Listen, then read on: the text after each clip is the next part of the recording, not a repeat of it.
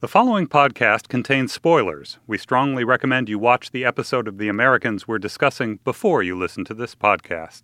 The following podcast contains explicit language. Welcome to Slate's TV Club Insider Podcast for Season 3, Episode 9 of The Americans, Do Male Robots Dream of Electric Sheep? So even though this is our 9th episode of the podcast, we've actually wrapped production for the season. So if I sound a little weird today in this intro, it's because I'm recording remotely from home. Today, we're going to be speaking to two women who shaped the iconic 80s look of our show. First, our costume designer, Jenny Gehrig, and then our production designer, Diane Lederman.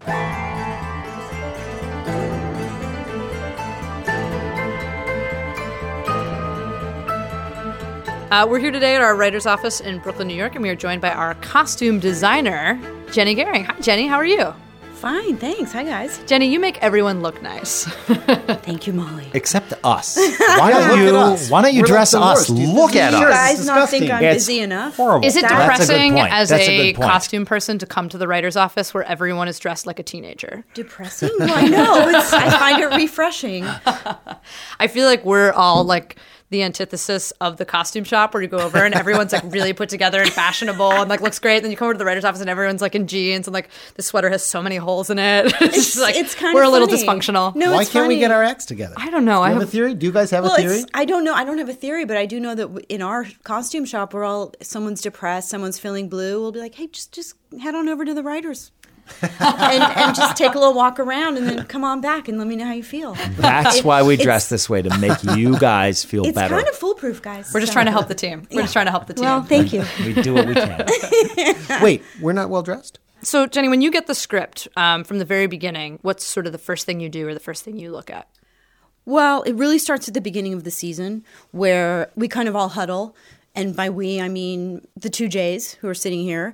And we kind of get a sense of how we want all the characters to look. And I kind of do a big closet shop for all the characters. So I start out the season with all the characters having their own closets. And then per script, it sort of depends on the environment. It's text dependent. So it depends what's going on. I usually try to read the script without having any strong opinions, without having the designer brain at work. I try to just read it and enjoy it without thinking about the design aspect. I just try to enjoy it. Then I go back and I go through it again. And I think, okay, disguises, stunts, explosions, what's it going to take? And that's the process. And then I start thinking about, is Elizabeth going to be feeling particularly vulnerable at a certain moment? Or is she going to be feeling really kick-ass and strong? Or is she going to be kind of bitchy to Paige? Or all the different things that are going to be happening. And then I'll think about the holes in her closet. And what do I need to fill in? And when we introduce a new characters, not at the beginning of the season, like in 7, we introduce Walter Taffet, who's going to be around for a couple of episodes. But we also introduce characters like Nagobo, who's only in 1 episode. How do you approach someone who's not going to be there for the whole series or is there for a shorter arc that you might not have a closet to work off of? I think it doesn't matter necessarily if it's, 4 episodes or 1 episode. Well, it does matter. 1 episode is obviously harder because it has to be such a quick read because we don't have any time to really get to know him. And he has a backstory and he has a history. And, sometimes like in earlier versions of the script, I'll know more of the backstory than the viewers will actually ever get to know. So I feel compelled to somehow tell that, even though it's kind of almost irrelevant. So that's hard because it's like trying to tell so much, but it also has to be really quick, almost subliminal storytelling. With Taffet, I do have a little more time, but he's also like, that guy is complex. And also Jefferson Mays brings so much to it because there's so many layers to him as an actor. I find Taffet a little creepy, but then there's also this sort of like comforting side to him, and he's just playing everyone. I feel like he's just playing everyone to get as much information as he can, and he's like both good cop and bad cop at the same time. And so that's another case where it's sort of like, how are you going to tell that whole story with 4 costumes? You're not thinking about that when you're watching it. You're maybe getting some of that feeling like, oh, that jacket looks soft, or that looks scratchy, or he looks uncomfortable, or he doesn't. But, that's my job to kind of get that across. So I was going to say, I always love our conversations because you never seem to start from a place where you have an idea of some look you want or some piece you want to use, it's always very much inside out for you. You know, every person has a point of view and makes choices. They're not conscious of them, but we all make these choices every single day. All of us. Joe is gesticulating at the awful clothes that he and I are wearing right now. But I just think about sometimes, Joe, the conversations you and I have about scene work, which sounds very similar to what you're talking about in terms of how you arrive at these choices, which is we never say, oh, we want this cool thing to happen, so how can we structure it dramatically? But we often say, okay, let's take a step back.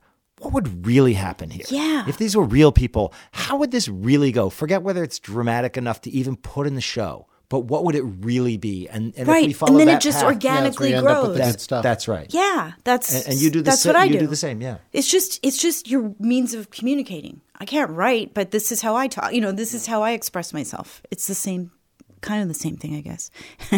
Do our reactions to things and the director's reactions to things tend to sort of match what you're expecting? Oh, yeah, all the time, Well, I was Joe. going to say, Like every single time. is it like 2/3 of the time you're sitting there rolling your eyes at us? Like there was this email, but like in both directions, like this email went around today. The windbreaker. Where like there was this windbreaker. And it was this scene where like Elizabeth has to be in disguise, but the windbreaker is this for this sort of phone company rep she's going to play. And it's in a way very simple. But on the other hand, in all of our heads, there's some reason why this windbreaker you guys sent over that has the name of the phone company on the back is so perfect and sells the disguise. And we all went bananas on the email chain and sent you like 20 emails about what geniuses you were. And I was wondering if you guys were there like, yes, we put 20 hours of work into that. Or if you were like, oh, it's just like a little windbreaker. What's wrong with these idiots? What is she going to say now? Of course, she's going to tell the truth. I'm going to 40 hours tell of you work. the absolute truth. Katie Irish, assistant costume designer on The Americans, handles a lot of that stuff. The windbreaker account. She's the she handles all windbreaker windbreakers lady. on The Americans.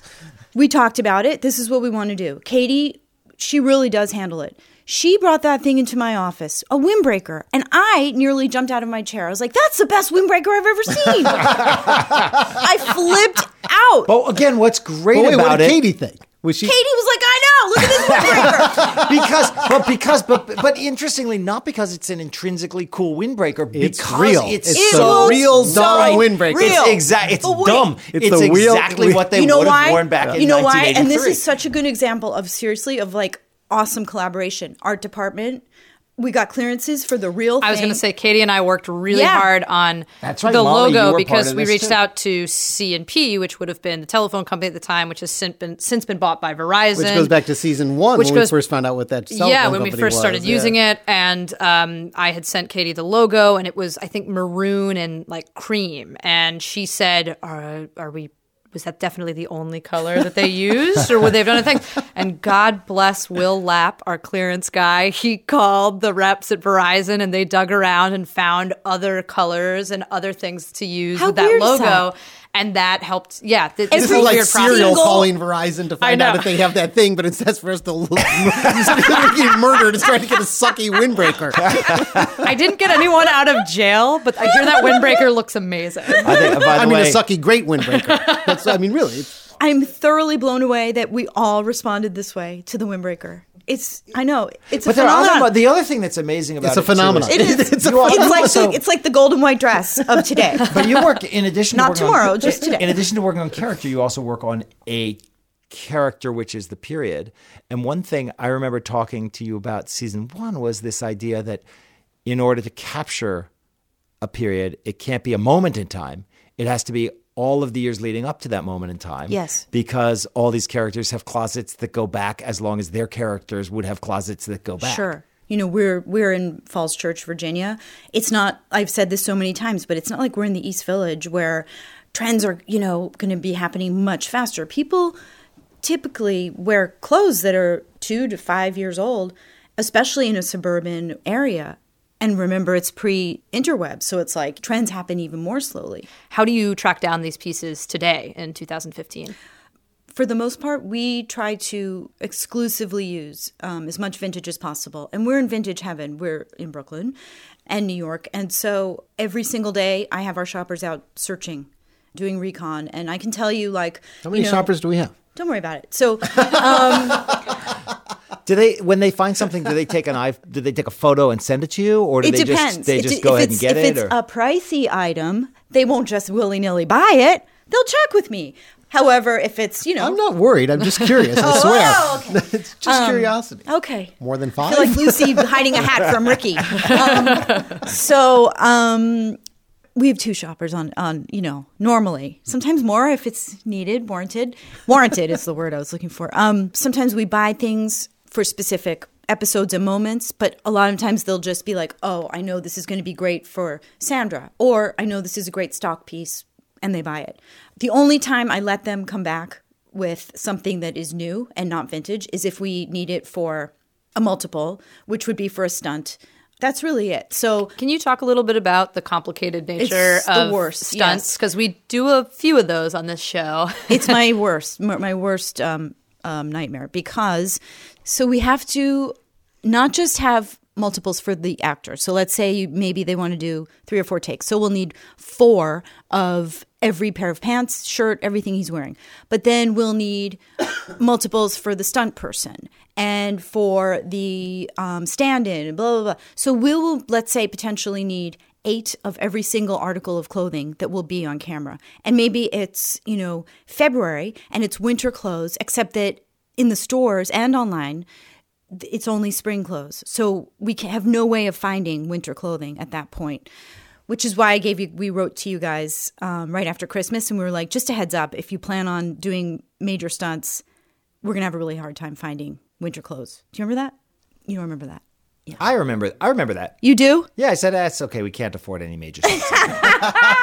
You're like, All the money's going to that shopping. costume lady wrote to us again. No, I actually think we told you of some upcoming stuff. You did. Okay. All We right. knew about something. I thought I just have to put it out there, just so they know. No, we like heads up. Do you have any particular costumes or disguises that have been your absolute favorite over the series? I know you and I talked a little bit about, because it's also my favorite, the wedding party my in God. season I 1 when loved Martha it. and That Clark was get loved married. it. Particularly what Margot is wearing, and that just delights me to no end. For me, what Margot wore and what Elizabeth wore as Clark's sister. Which reprised again in season 2 as I love that Jennifer. character. Yeah. I love her. There's something so she's just I don't know who she is, but I love her. You know what's great about that, and I wonder if you feel this in what you do, is sometimes we write these characters, and on the one hand we want to make it real, on the other hand we talk really openly about how in real life people are sometimes bigger and broader than they are in drama. And those are some good examples. Those characters feel so real and kind of pitch perfect, but everything about them is kind of big, as one would imagine his fake family to be. Weird and like creepy, and like we all have. I have cousins like that where you're just like, where you're like, I can't. They don't have access to the internet, do they? Oh wait, people are going to hear this? No, don't worry. Okay. Not that many. Yeah, I mean, but Jennifer, whoa. I mean, she's like, what is her deal? I want to know. I'm just so But I feel curious like about for her. me, I feel When like she's that's talking to Martha about their sex life. Oh, but I feel like that's one where like the character was so inspired by the costume and the wig that showed up. Because in that first You scene, can't separate the two. in that Yes, first it's scene true. that we meet her at the wedding, like she doesn't really have a ton to do. But I feel like everyone was so obsessed with that look and just the what was glasses. happening. The glasses are really so the good. combination of the glasses, the wig, the dress, everything, that I feel like that's so informed the scene in season 2 where she shows up and talks to Martha. But there's also another interesting thing that happened there, which is that wedding scene on the one hand was tonally very challenging and down to the costume design, because it on the one hand was a very farcical thing. But on the other hand, the emotional stuff that was going on for Elizabeth in particular, they're watching Philip go through this real marriage with Martha. It was very deep given where they were at in their lives. So you had to find a way to dress her that felt real, that wouldn't be a joke, but that captured both the emotion and the farce. And also at the same time, anything to do with Martha, it's like, I never want to make her a joke. Yeah. And it could go that way Yeah, it's really very easily. important. And so it's a similar thing when Jennifer came over and they drank wine and hung out. Like I love that one too. Like, where is Jennifer coming from? What is in her bag? I want to know what's in that handbag, because Elizabeth had to put stuff. What if Martha goes in there for like a piece of gum or something? So what'd she put in there? Like, what goes through Elizabeth's mind when she comes up with Jennifer? I need to know this stuff. And so, like, that's what I love, and Spies call that pocket litter, the stuff they put in Really? their purse. Yeah. Oh my God. There's a term for it. I'm going to start using that just in my day-to-day. I like that term a lot. But they have to really come up with it. I mean, how much time do they spend on all this stuff? It's like, How much time do you spend on all of it? yeah, that's a good point. Well, actually, that's props, so. Why don't you ask them, Joel? Oh, we will. We will. Jenny, thank you so much for joining us today. This was so much fun to have you, and for taking us behind the scenes of all the wonderful costumes. Thank you so much. Now we'll continue our discussion of episode 9 with our production designer, Diane Laderman. So I'm sitting here today in DuPont Circle Travel with our production designer. Hi, Diane. Hi, Molly. Can you tell me a little bit about what a production designer does for those that may not know? A production designer is the person on a film or TV show who is in charge of the look of that production. Everything that you see is their domain, from the color of the walls to the style that the sets are designed within, whether it's going to be modern, whether it's going to be traditional. This is a little bit of an aside, but the first time Henry came to record something, we were trying to figure out, like, where could we be sitting, even though we're just saying it, like, it sounds interesting. And Joe's like, can we go sit in Nina's cell? Can we go sit in Nina's cell? We're like, that's not even in the first episode. And he's like, I just love it there. I just want to be there all the time. Like, I think if the actual prison overflows, we should just take some of the prisoners. It looks the same. That's awesome. Well, I was very proud of that set. It was really a joy to design. It took a while to get to it. What really helped was the research that Joe got, that little video clip of someone walking through the actual prison, right? Of somebody walking through the actual prison. I had done my own research, which showed prisons that were much more decrepit, and I was surprised to see the pristine condition that particular prison was in. So we decided to do a little bit of a mix of both, so we could at least have some great textural walls in our prison, which really helped and suited the scene, because Nina had that scene where she's like fixated on the crack and sort of lost inside of that crack and inside of her thoughts. And that was an important part to Dan. Actually, I tried to play that down a little because of the research that we were seeing on the Pristine. It didn't quite line up, And Dan wanted more. So it all worked out. But all the archways and the vaulted ceiling, not easy to accomplish, but it really was very fulfilling, and I'm thrilled with how it came out. And every time I watch it, I love it. I love looking at it too, I have to admit. It's a great set. A little bit into your process, the biggest thing obviously is, are we going to do a practical location, or are we going to build right the and set? That's the first thing, that when you get a script, that's the first thing you want to figure out. What are we going to build? When you're doing a series, at least one set needs to be built. Right. And so coming into it, with this season being our third especially, we have certain standing sets that we just know are part of our rotation. The Jennings house, the Beeman house, the FBI, the Residentura, the travel agency where we're sitting and chatting right now. Right. At Stavros' desk. Yes. And what we call the swing set, the swing stage, and which functions as short-term builds. Is that the best way to say it? Yeah. A swing set is exactly that. It swings in for that one episode. And so you always want to have one swing set on every episode. Obviously, for this episode 309, we used the swing set to build Betty's office at the Correct. machine shop. We actually, for 309, had two swing sets. Oh, that's right. We had the freight elevator. Where Hans shoots Todd. Exactly. And we had Betty's office. And Betty's office was really difficult for us because we are on such a limited budget. What you would want to do, because we were mirroring the office that existed in our location. So right. What I was going to say is really challenging about this set is the machine shop where we see Philip and Elizabeth enter and see all the male robots that are repaired. That's a practical location. Exactly. So we even look up and see the light on in Betty's office, but that's not our Betty's. stage, That's right. Exactly. So we found this wonderful, amazing machine shop, and we knew we wanted to build the office. It's, I think it was a 9-page scene. It's a very long scene. And of course, it would kill the crew to have to shoot a 9-page scene in a practical location like that, very small. You can't wilding walls in small location, in small sets are very, very important. A wild wall is when you're able to take a piece of the wall out, basically, to shoot from a different angle and bring the whole crew in, so that way you have space. Exactly. If you're watching a show and you have a trained eye, you know that it's a set because the camera is in a place that a wall should be. Mm-hmm. So we needed to build this office, and what we were duplicating, what I was given, was a wall of glass. So that is always deadly when you're doing sets on low budget, because what you really want is a translate of what would be outside of that wall of glass, because it's a wall of glass. You want to see what's beyond it, and we could not. So that was a bit of a challenge. We solved it. We created little bits of light, and I have to attribute this to our genius DP, Richard Rutowski. We created little moments of light outside of the wall of glass, but with little tiny sources. So you would think that they were far away when really they were only just a few feet outside the glass.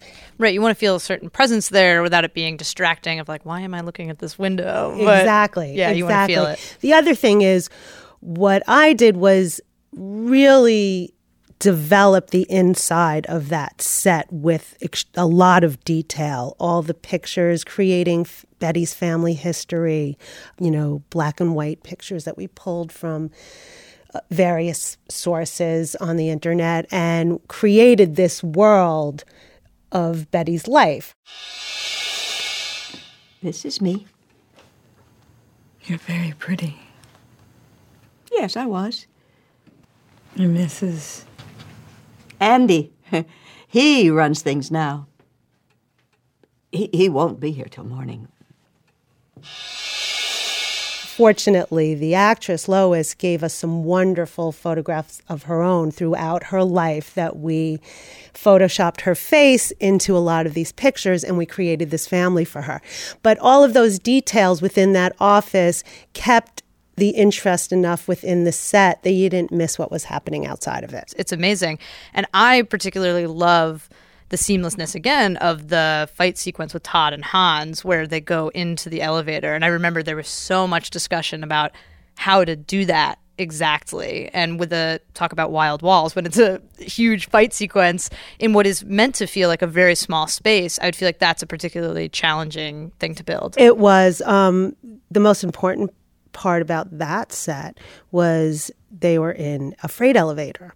And as we know, when you're in a freight elevator, for whoever has been in one, or any elevator, it's not a stable surface, right? It's got some give to it. It's got some give. So you have to build your set on something that will allow the set to move, the floor to move, to duplicate the feeling of being in an elevator. So we built the floor of that elevator on airbags, which we could control how tight or loose the give of the floor was, and it really helped give you the effect that you were in a real freight elevator. What is it like for you to be designing in this period? And how much do you think about the colors of the period as well as the city and the place? Because you're doing DC, you're doing Moscow, or not Moscow, Siberia, I guess. Siberia. Well, that's the fun of it. Really, that's the fun of it. Yeah, like we've got some gnarly wood paneling going on here in the Jennings back office. I think when you look at wood paneling, you think late 70s, early 80s. Absolutely. Everybody does. So that's a very iconic moment. We're recording this at the very end of the season. Today's actually our last day of shooting. And some of the sets are starting to come down. I mean, a lot of the sets stay up over our hiatus when we're not shooting. Is it weird at all or emotional for you to see some of these sets come down? Heart-wrenching. But the thing about building sets, it's like sand art. It's not permanent, and it's going to come down. And the swing sets come down really fast. They go up really fast, and they come down even faster because we have to make room for what's going to happen in the next episode. So you kind of get used to it. But it is very emotional because I get attached to some of these things. Every detail, it comes from, somewhere inside of me. So I do get really attached to all of them. Thank you so much to both of our guests, Jenny and Diane, and thank you as always to my bosses, Joe and Joel. Join us next week when we talk about episode 10, Stingers. You are not going to want to miss this one. We'll be with actress Holly Taylor, who you may know as Paige, and our editor, Dan Valverde. Huge thank you to our producers, producer Henry Malofsky and Laura Mayer and Andy Bowers at Panoply. I'm Molly Nussbaum. I'll talk to you next week, and I won't be on my computer, so it'll sound a lot better. Thanks again for joining us. I'm over here. Now I'm over here. Russia, America, Russia, America. It's the closest I'll get to teleporting.